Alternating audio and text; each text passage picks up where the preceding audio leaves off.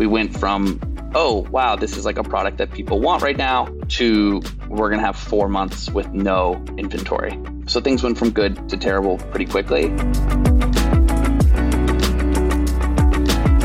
If there is one commonality between all the guests I talked to, it's that experimentation and constantly learning more is what makes a company grow and thrive.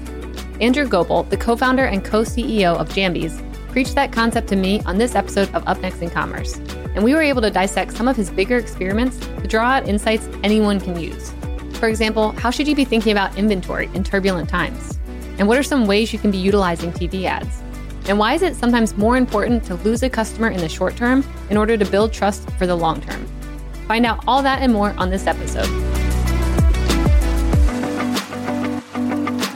Before we get into the episode, I would love it if you could hit subscribe and give the show a rating and review. I really want to know what you think and hear how we're doing. All right, on to the interview.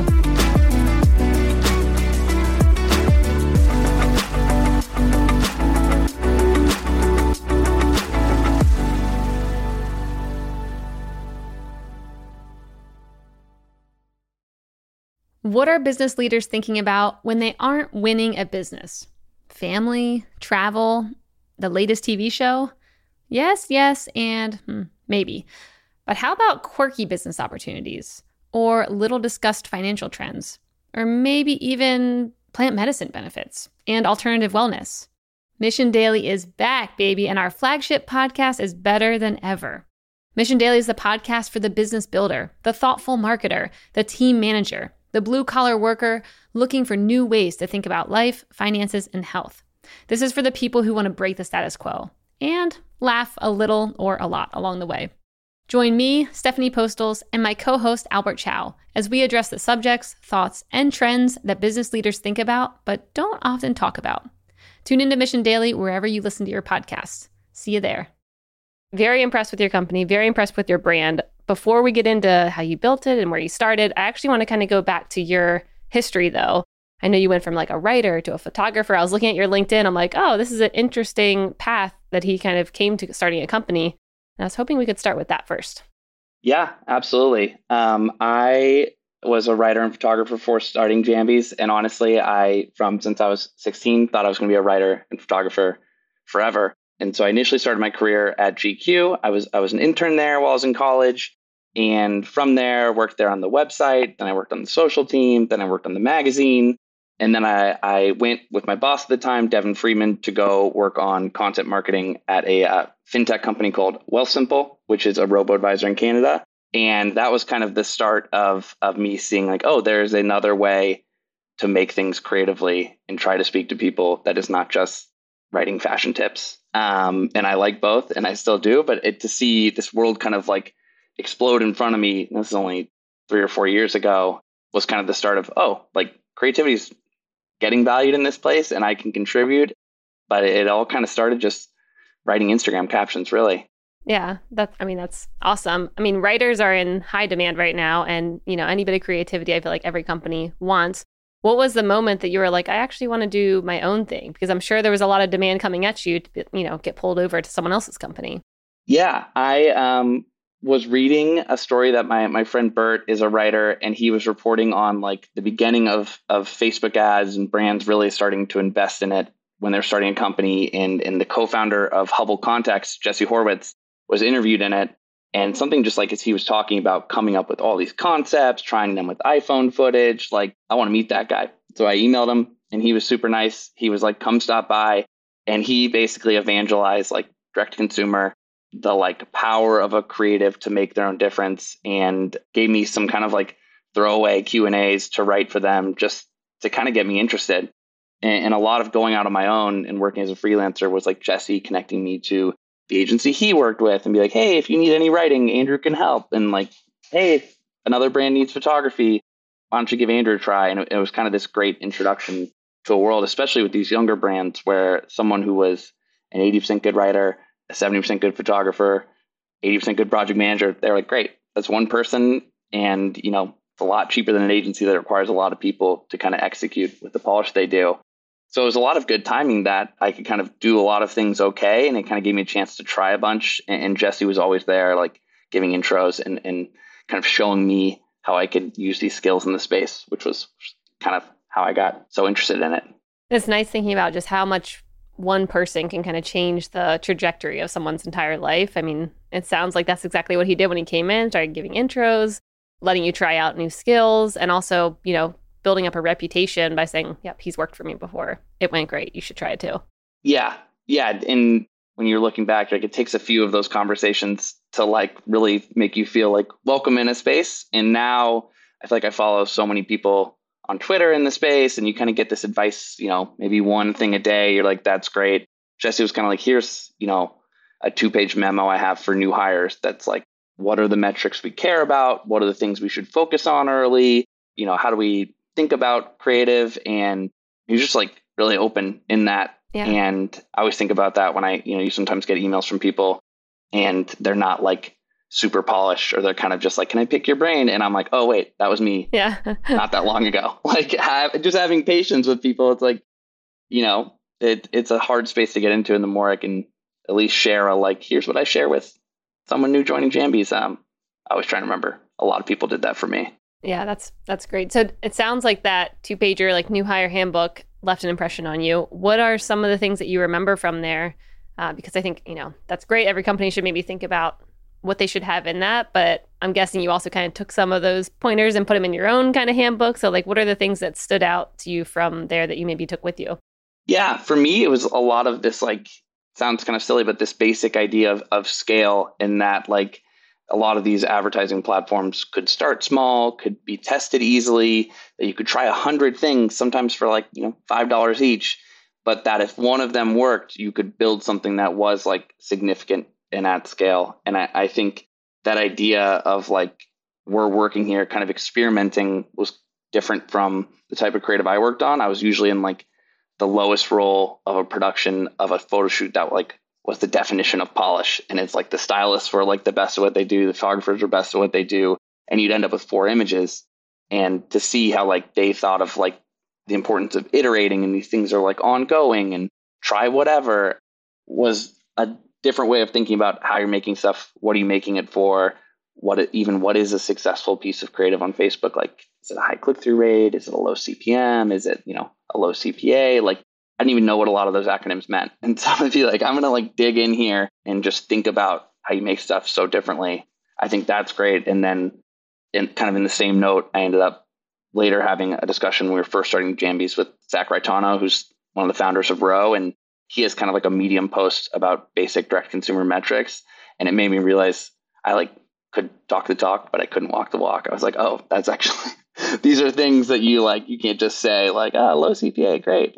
Everything is a trade-off, and there's, being thoughtful is so important. And so those two things were so helpful as kind of a Bible to be if these people are focusing on these things, then maybe I'll start there. Yep. How did you go about learning about those and making sure you actually could, understand it well enough to implement it in your own company? I think to start, it was just knowing that if you made something and it was bad, you would know quickly.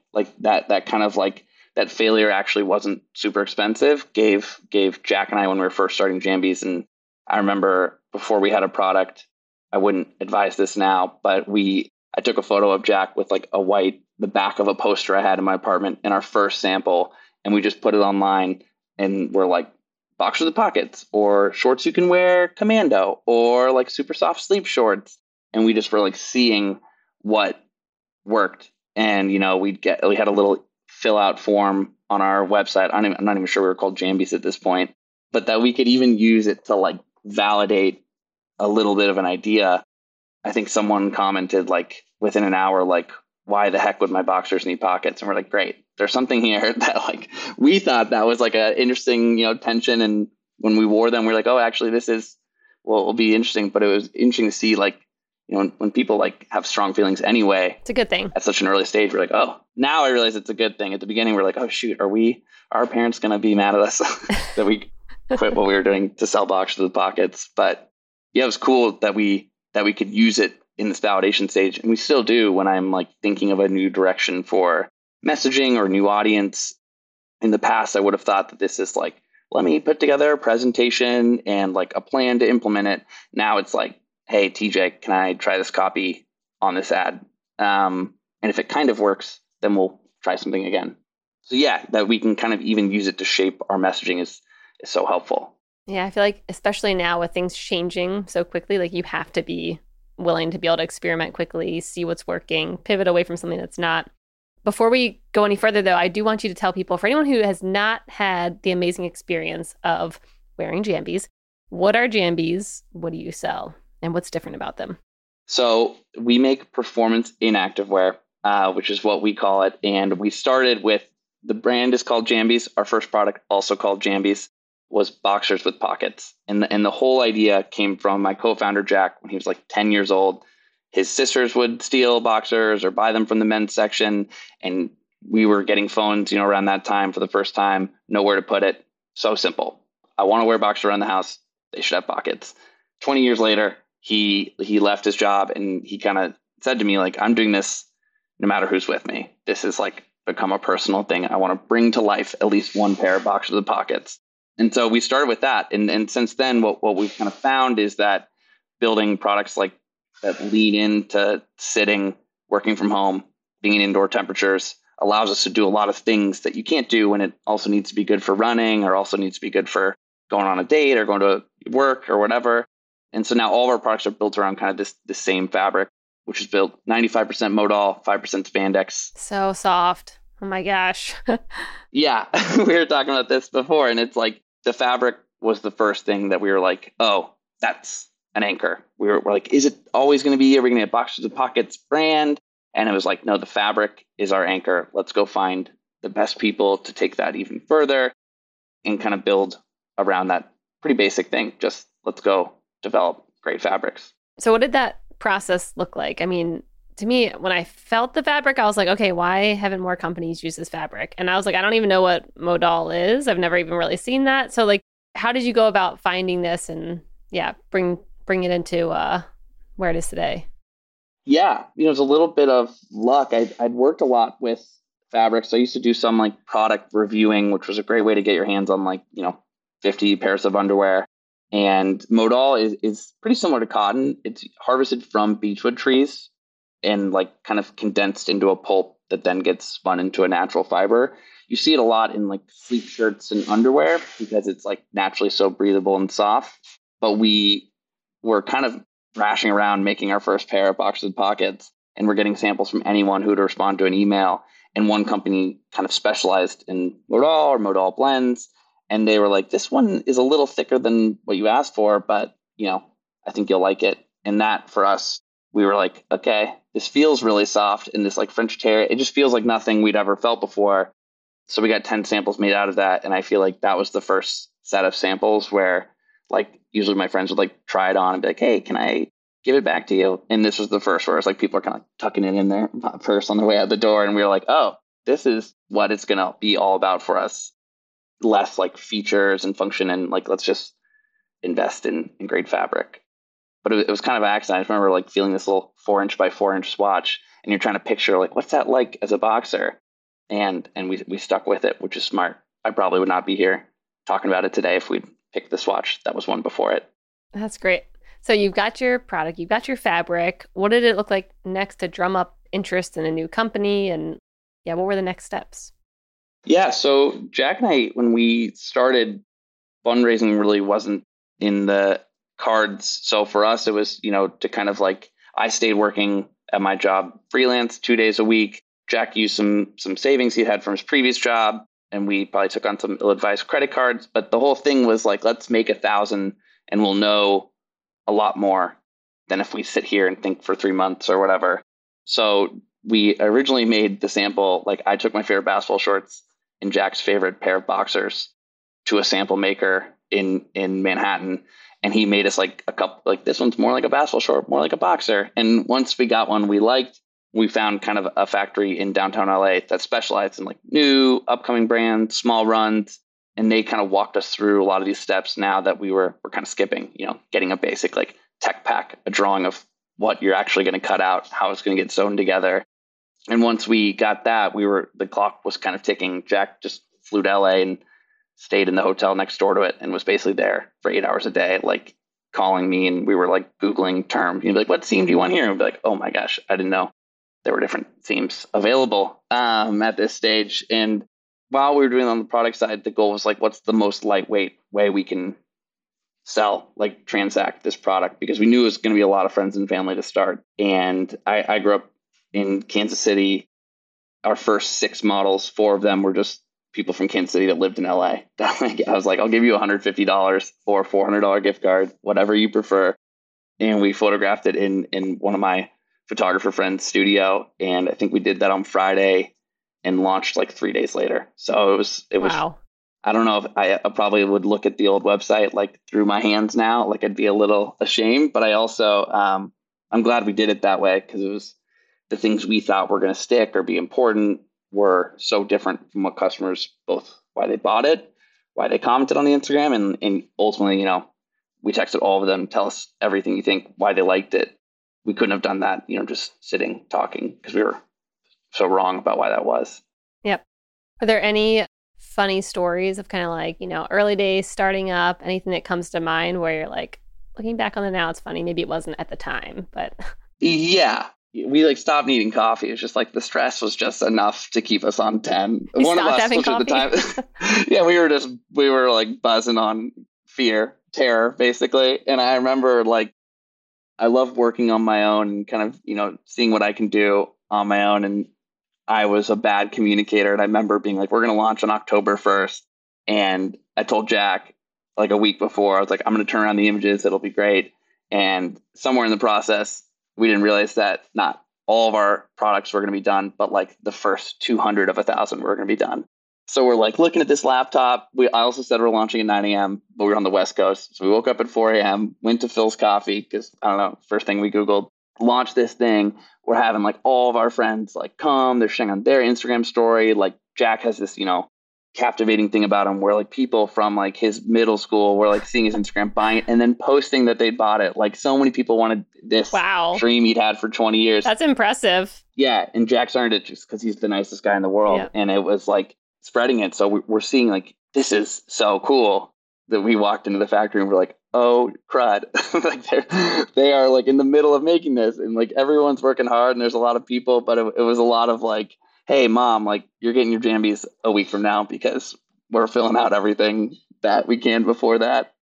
And then after that, we kind of were like, great. We were able to do this in 2 months. All the clothing apparel people we talked to have been like, this is kind of a 12 to 18 month process. And we were like, well, look at us. And we like soon learned why it was more of a pilot than an actual thing because we didn't have the fabric. Like, Jack had been taking bolts of white fabric to dye houses, having them dye it a color. It wasn't quite perfect, but okay, whatever. To go recreate that and make the next 1,000, we basically need to go to a new factory. Oh, so they were more like a startup factory, like get your beta product out there and then move along and find someone who can support more quantities. Yeah, exactly. Like the margins were probably not sustainable forever for us to, get it to a large market of people. And so we found this like really helpful guy who connected us to a factory in Mexico. And we were like, oh, this is so easy. You just like list a color or a print. I was like, let's do a Christmas wavy stripe on this new thing, new fabric mill, new factory, whatever. We got this whole Excel sheet that says how to cut this thing. And it was just from the second we knew that we should not have told people we're selling Christmas Jambies. And without indicting ourselves, it was a hustle to get them through customs to get them to Jack and I on a table where we were printing things out and writing things so much, like in the worst handwriting ever. But yeah, I think Jack has been often like having a lot of Jambies under the seat of his car or in a luggage thing, flying somewhere and being like, well, let's hope no one asks why I have 200 boxes of pockets and my 2 pieces of luggage because we had to get it done. Sometimes you make long-term plans and you kind of set yourself up for failure. This was like a plan we made and immediately the next day we're like, this was stupid. Yep. This is going to require Jack to be really hustling with people we've never worked with before. Mm-hmm. And he did it. Well, I tried to like set up basic ads and photos here. And that was a huge asset is that like I could kind of get things 80% good here while Jack, every new element of the business, he just like dug in, found a person who could guide us on it and somehow got it across to us. That's great. I mean, I'm guessing you're not working with the factory in Mexico anymore then. We are not. I guess unrelated, but related was we launched in October 2019. And then as factory started shut down because of COVID in March, they shut down. And the only thing that they were allowed to make was with 10% of the people, they could make masks. So we're like, okay. But at the same time, our first day running ads was, I think, the same day that New York got shut down. And so we're making this indoor only product for the first time, and people are responding to it. And we were donating to New York Food Bank for every sale. And long story short, we only had so many pairs. We sold out within 3 weeks. And then we're like, great, they'll make more. And we're like, they can't make more. Great. Someone else will make more. No one else was taking new tiny clients on to do this thing that takes 8 months. So really we went from, oh, wow, this is a product that people want right now, to we're going to have 4 months with no inventory. So things went from good to terrible pretty quickly. And by no means, I think a lot of businesses, we're thing that people wanted at that time, which is such a blessing. But we were poorly timed to, make the most of that opportunity. And in fact, when the factory was we'll be able to make stuff a few months down the line, but we have clients making 300,000 blank t-shirts and they're going to come first. So if you want to see when we can make some room for you, we kind of knew we had to look elsewhere. Did some fundraising at that point, but kind of spending a third of your year without sales, it was this is back on. We need to go figure something else out. And our kind of game plan was well, if we can't salvage this year, let's develop our t-shirt, our long jambies, our pant, and our house hoodie. And let's just pray that they arrive sometime in October, and let's do whatever we can to make the last 3 months of the year something so we can keep doing this without having to raise unnecessary capital or anything like that. So it went from good to awesome to terrible quickly, which is probably something good we learned early. There's a stereotype of the average American worker whose life goes something like this. Go to work, come home, consume some kind of entertainment, go to sleep, lather, rinse, repeat. If you're listening to this ad, then I know that life does not resonate with you. For the truly disruptive business leader, work doesn't stay at the office, and unwinding doesn't mean watching TV at night every single night. This is why we've created Mission Daily, a podcast that discusses the trends, habits, and ideas that thoughtful business people are contemplating every day. From quirky business opportunities to interesting investment ideas to the latest research in health and exercise and alternative medicine, and maybe even plant medicine. Who knows where we're going to go, but Mission Daily covers it all.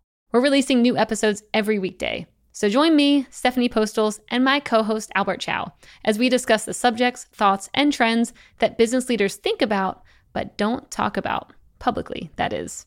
Break the status quo. Tune into Mission Daily wherever you listen to your podcasts. See you there.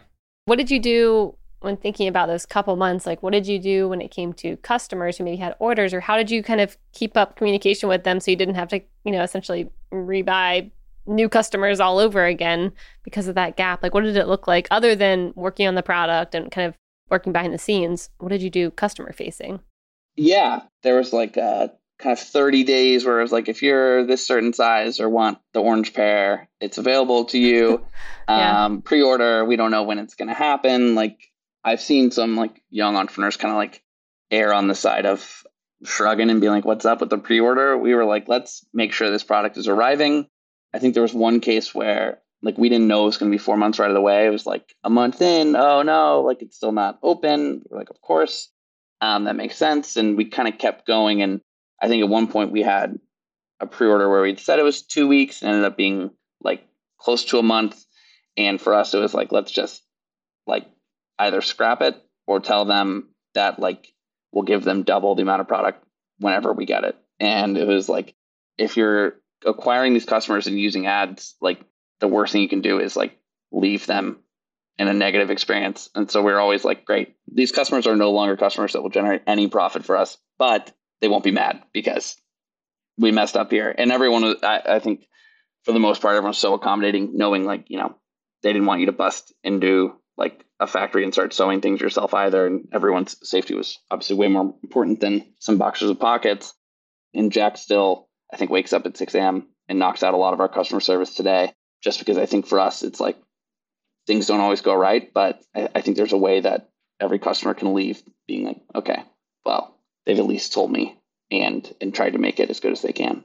Yeah, I mean, you've definitely seen a lot of examples over the past 2 years of the companies who have over communicated. And even though maybe things didn't go perfectly, there were not angry customers versus the other side. I mean, you've seen big blow ups, especially on Twitter, with really angry customers who just didn't know what was going on. And always better to over communicate for sure.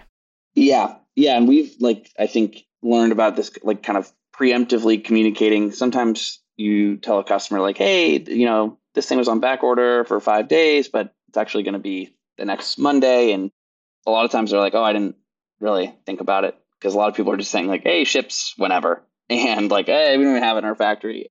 So I think at first we're oh, we'll just talk to the customers that reach out to us and let them know hey, you can do full refund. This is the date we think, but it's hard to trust any, delivery carrier. They're so overloaded. It was learning to over communicate and starting to, if any orders still out after X amount of days, kind of depending on the time period, just to reach out and be we can just do a full refund. And when that happened, a lot of those customers ended up coming back at a different time, which is kind of the great thing. It's great, we're not going to just keep this money out of your bank account while we wait to see what happens with this next piece of cargo. Let's just do this when it feels good. And sometimes that's felt painful being so small, but I think even just a year later, you see how important that is, and that customers can trust that they're going to get what we said they would get for what they paid, which sounds so simple, but I think a lot of brands are not fulfilling that promise right now. Mm-hmm. I agree. How do you think about now, with everything you went through, and a lot of other companies have gone through something similar, how are you viewing, keeping cash on hand or future-proofing your company? What are maybe some adjustments you've made after all that happened to maybe change how you operate in business? Yeah, I think where a lot of brands at some level of maturity, cash flow matters a lot, and is kind of a great lever to work. For us, it was knowing an example of certain products in certain colorway, you want to keep 90 days on hand. For us, it was especially going into the end of last year, it was let's have 25% more inventory and actually sacrifice kind of the cash flow to avoid the risk of having to randomly fly stuff in or have delays. We were willing to pay for some level of consistency, because I just thought if existing customers come to the site 2 or 3 times and there's always just a few things in their size, or everything's with a 2-week delay, they'll learn when I want something, I'm going to go somewhere else. And it's we kind of learned that we would rather have that consistency. And then when, we saw a great opportunity with an influencer post, or we were featured on the Today Show, we didn't have to hustle to make it work. We kind of had the amount of Jambies sitting there to make something happen. So we often think of inventory kind of how much do we want to account for those possibly good things to happen, and how much we want to protect against bad things. And we've not always been successful at that, but I think we've finally gotten to a stage where it's great, there's going to be interest in a large pair of black Jambies for a long time. We let's not try and be so smart in the Excel sheet that we kind of miss out on opportunities or let down our customers. Mm-hmm. Yep. Yeah, I think a lot of companies are definitely reassessing how they thought about, what to have on hand and how to protect their company. And in a way, it was kind of some of these shakeups might have actually been helpful, because some companies were running way too close to, no inventory, not planning things out well enough. Things were just going all well everywhere that you didn't have to plan for much. And I think sometimes shakeups like this can actually help people think differently about, okay, maybe I want to actually do operations completely differently. Maybe I want to manufacture somewhere completely different. Kind of gives you new options that you didn't see before, which can be helpful. Yeah, absolutely. And I think we just learned mastering inventory and demand forecasting does not make a great business, but it is fundamental. You could have the world's best ad, but it doesn't matter if you don't have sizes to sell. And for us, it was okay, there's people who know how to do this. And it was bringing on experts. I think one massive advantage for us being so young and, spending 90% of the business in the middle of a pandemic is that there are a lot of great contractors who can kind of set up systems and help us think about things.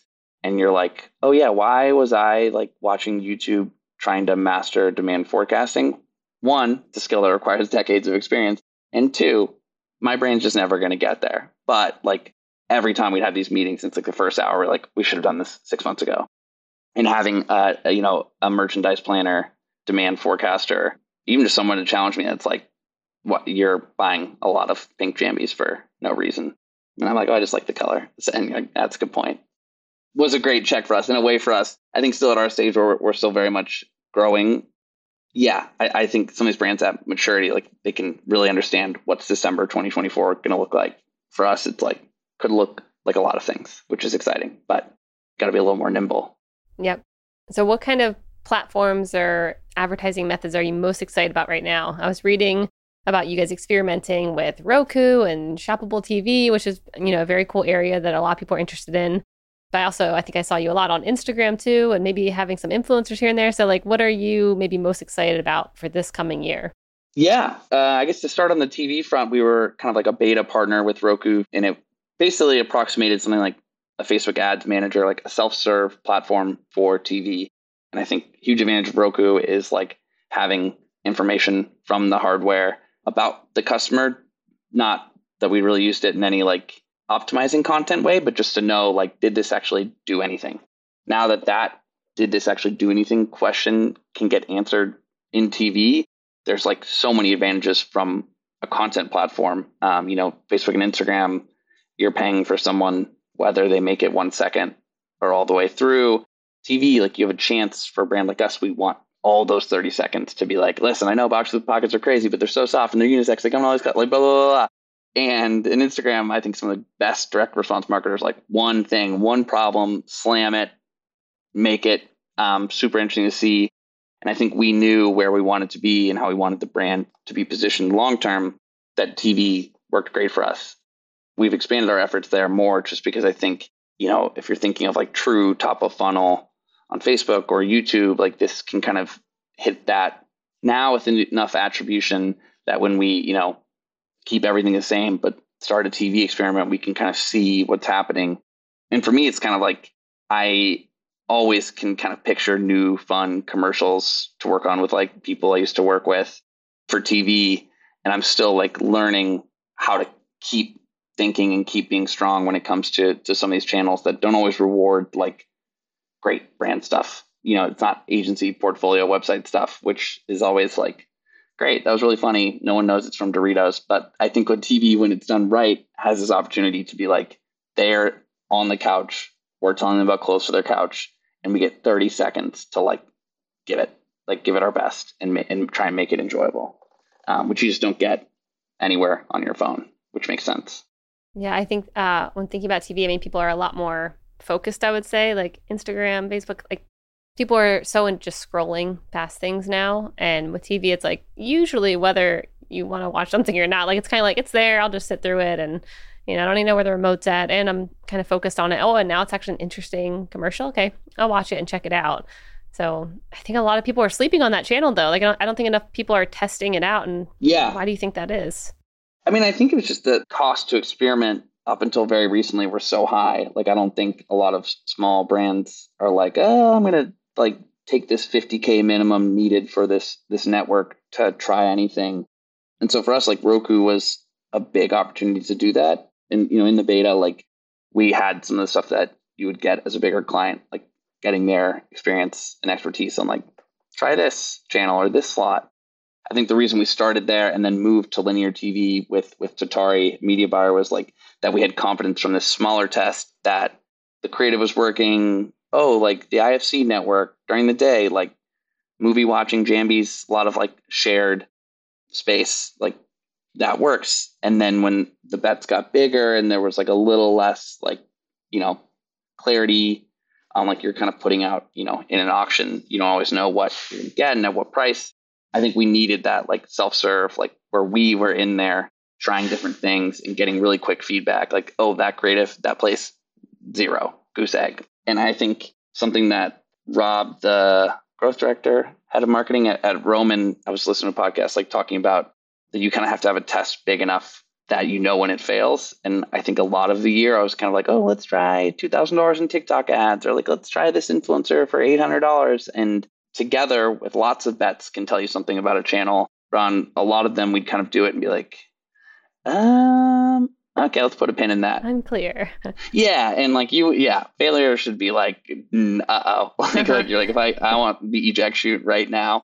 And so all this to say, we were not, I was not super thoughtful about testing and what success would look like, what failure would look like, which makes it really hard to go in those. And for us, we've just kind of decided like there's someone who's really good at this channel, and let's do it right with them and make sure we have the money to do a test. And then at the very least, we'll have a closed door, which can be helpful when there's so many shiny objects. You're like, great, this works for us. This is the one. This doesn't work as well. Yeah. At our size, like you only need 1 or 2 wins to really get a chance to keep growing. Mm-hmm. What were some of maybe the surprising pieces of data that you got that you were like, oh, I actually didn't even realize I would get that with this channel? And then also, what did the results look like compared to, other tests you were running? Yeah. Through Roku, we were getting actual like conversion data from, boxes that match the email of where they're purchasing. And now through linear TV, we kind of do, it's not, perfect pixel level measuring, though that doesn't work either now, but you were kind of getting a sense when we were willing to experiment big enough, like, okay, what do the 10 minutes after that commercial look like in terms of traffic and conversions relative to the 10 minutes before it? And then when we really were like doing our first experiment, which they like pushed us to do a little more spend, it made it a lot easier to track. Like, and then how do the other elements of the business, like how does Facebook retargeting grow? How does Google search grow? How does direct grow?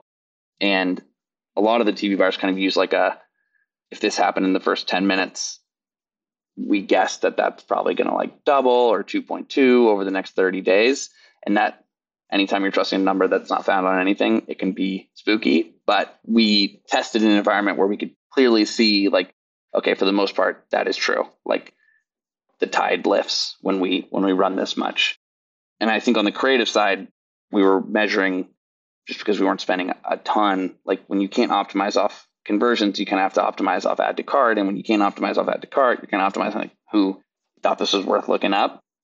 And so I think we learned some interesting creative things that now we kind of keep. My goal for this year is to like introduce a lot of creative that's TV focused.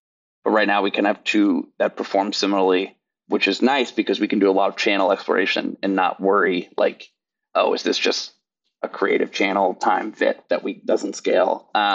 It would be nicer if I had more creative, but the downside, I think, of linear TV is that it can be pretty difficult to get that stuff and get it right, which we were lucky that we kind of had creative that I felt confident putting on TV. But I'm seeing brands now do UGC on TV, and I'm like, that looks pretty cool. Yeah. Like that's the biggest I've ever seen a TikTok. That's pretty cool. I mean, how do you think about creating content for TV? Like, what are the differences there, or how should a new company be thinking about that? Yeah. One, having a really clear goal. I think a lot of TV people use it to feed brand awareness for other channels. Like, I think for us, it was like, at first, we didn't want to do that. We're like, I think we're at a low enough spend that we can find places where we're converting and getting the name out there. So kind of a compromise for us was we used our 2 best ads on Facebook that we shot, fortunately, in a way that could kind of stretch to 16:9. And to target advise that we just put Jambies in the corner, the little watermark. So we were like, okay, we know even if someone just looks up or they go to the bathroom and come back, like, okay, Jambies, that brand awareness where we were at, where we're still at, can only go up. Like that is a great little intangible residual win. But those ads, we know, like kind of solicit a direct response. They tell you like, one is like this voiceover that just goes through all these clips, shows you men and women in different like situations in all the products. It's really like you'll find something to be like, ooh, light blue pants. Like I'm going to go check that out. And I think that is different than I think when a lot of people come into TV ads and they kind of have like a YouTube playlist of like best Super Bowl ads ever. And it's like those companies have different objectives and also are not price sensitive. So if you try and make the world's funniest ad with NSYNC in it, it's never going to work.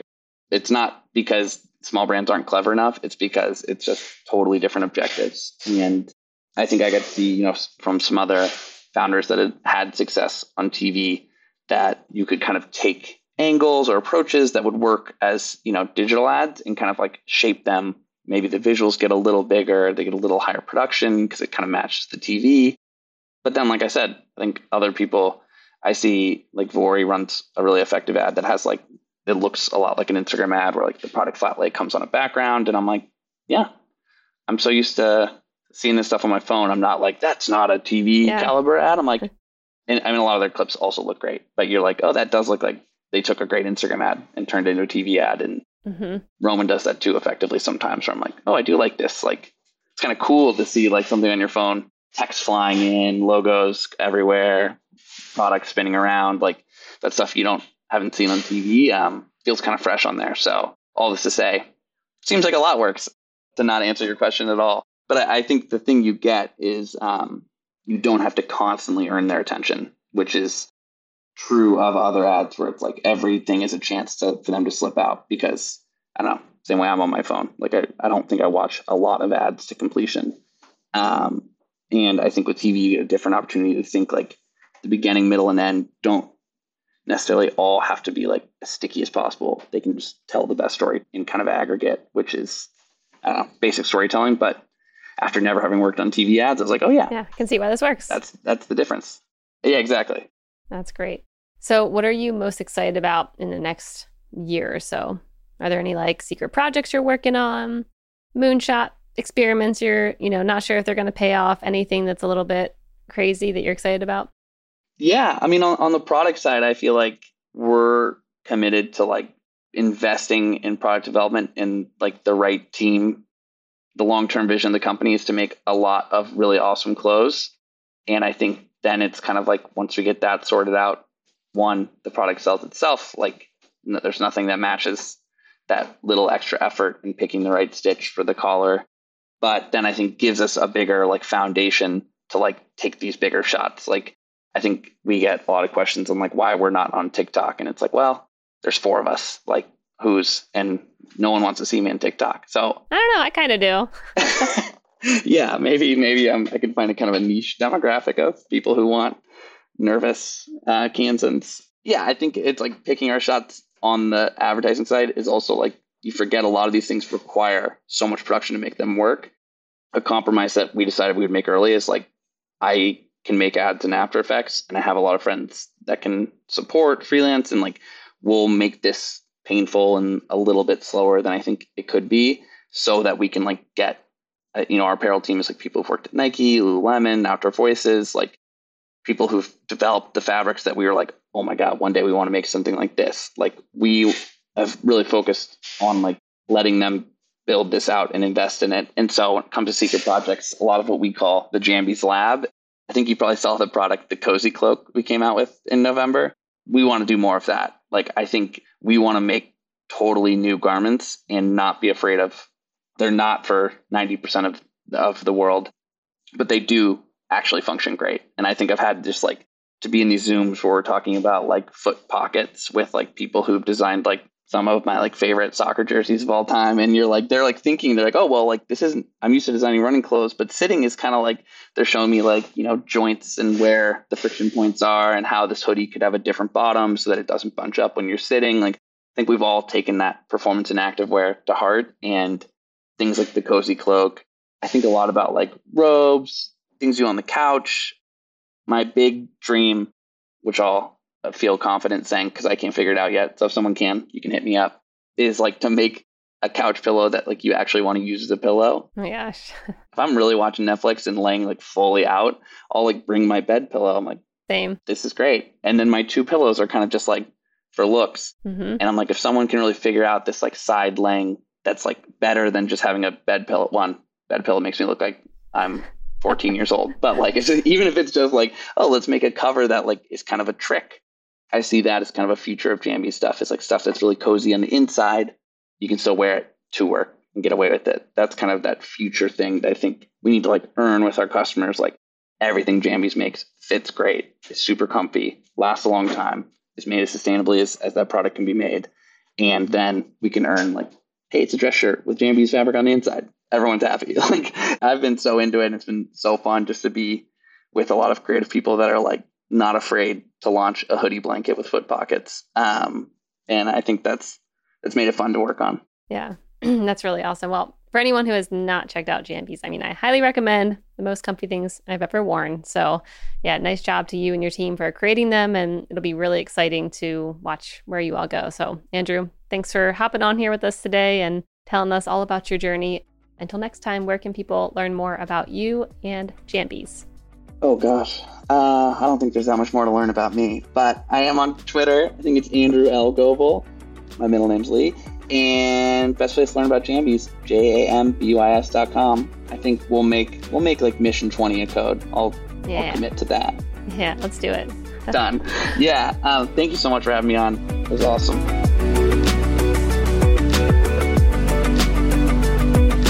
Hey listeners, thanks for tuning into this episode. I hope you enjoyed it as much as I did. If you haven't already, please subscribe, rate, and review this podcast. It helps spread the word, and I would greatly appreciate it. See you next time.